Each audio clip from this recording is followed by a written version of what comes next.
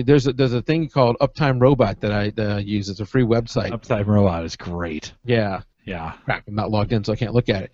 But I think all of my sites are running either anywhere from 99.9 to 100% in that 30-day bandwidth that it looks at on when what my uptime is. So you can when it goes down and it's down for 30 minutes, you're swearing I hate that host.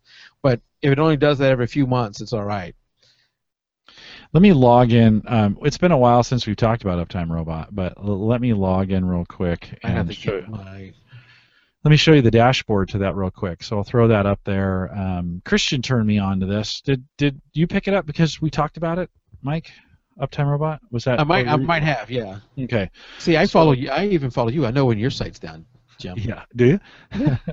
Yeah, you could follow anybody here, couldn't you? Yeah, I follow a bunch of different sites. Yeah, and so you can see here that so I've got Radio Higher Ed, tag theaverageguy.me. That's my personal blogging site.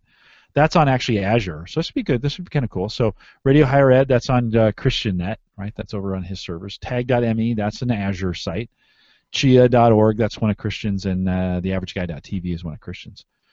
And so you'll see actually the best uptime, because he gives it so much attention, is theaverageguy.tv at 99.96% uptime there. You can see that over here in the monitors on the left. I could just add a new monitor. I think on the free version you get 50 free monitors here. I think that's still the way it goes. I even have it when one goes down, it sends me a text alert.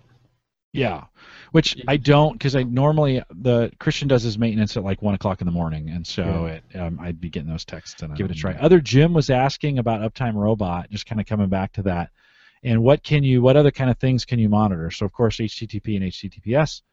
Keyword, I have no idea what that is. Ping and port.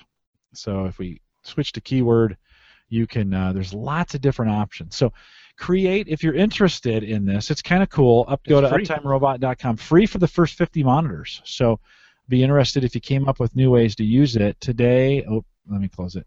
Today I just use it to monitor my URLs, but it's got a lot of powerful options in there as well.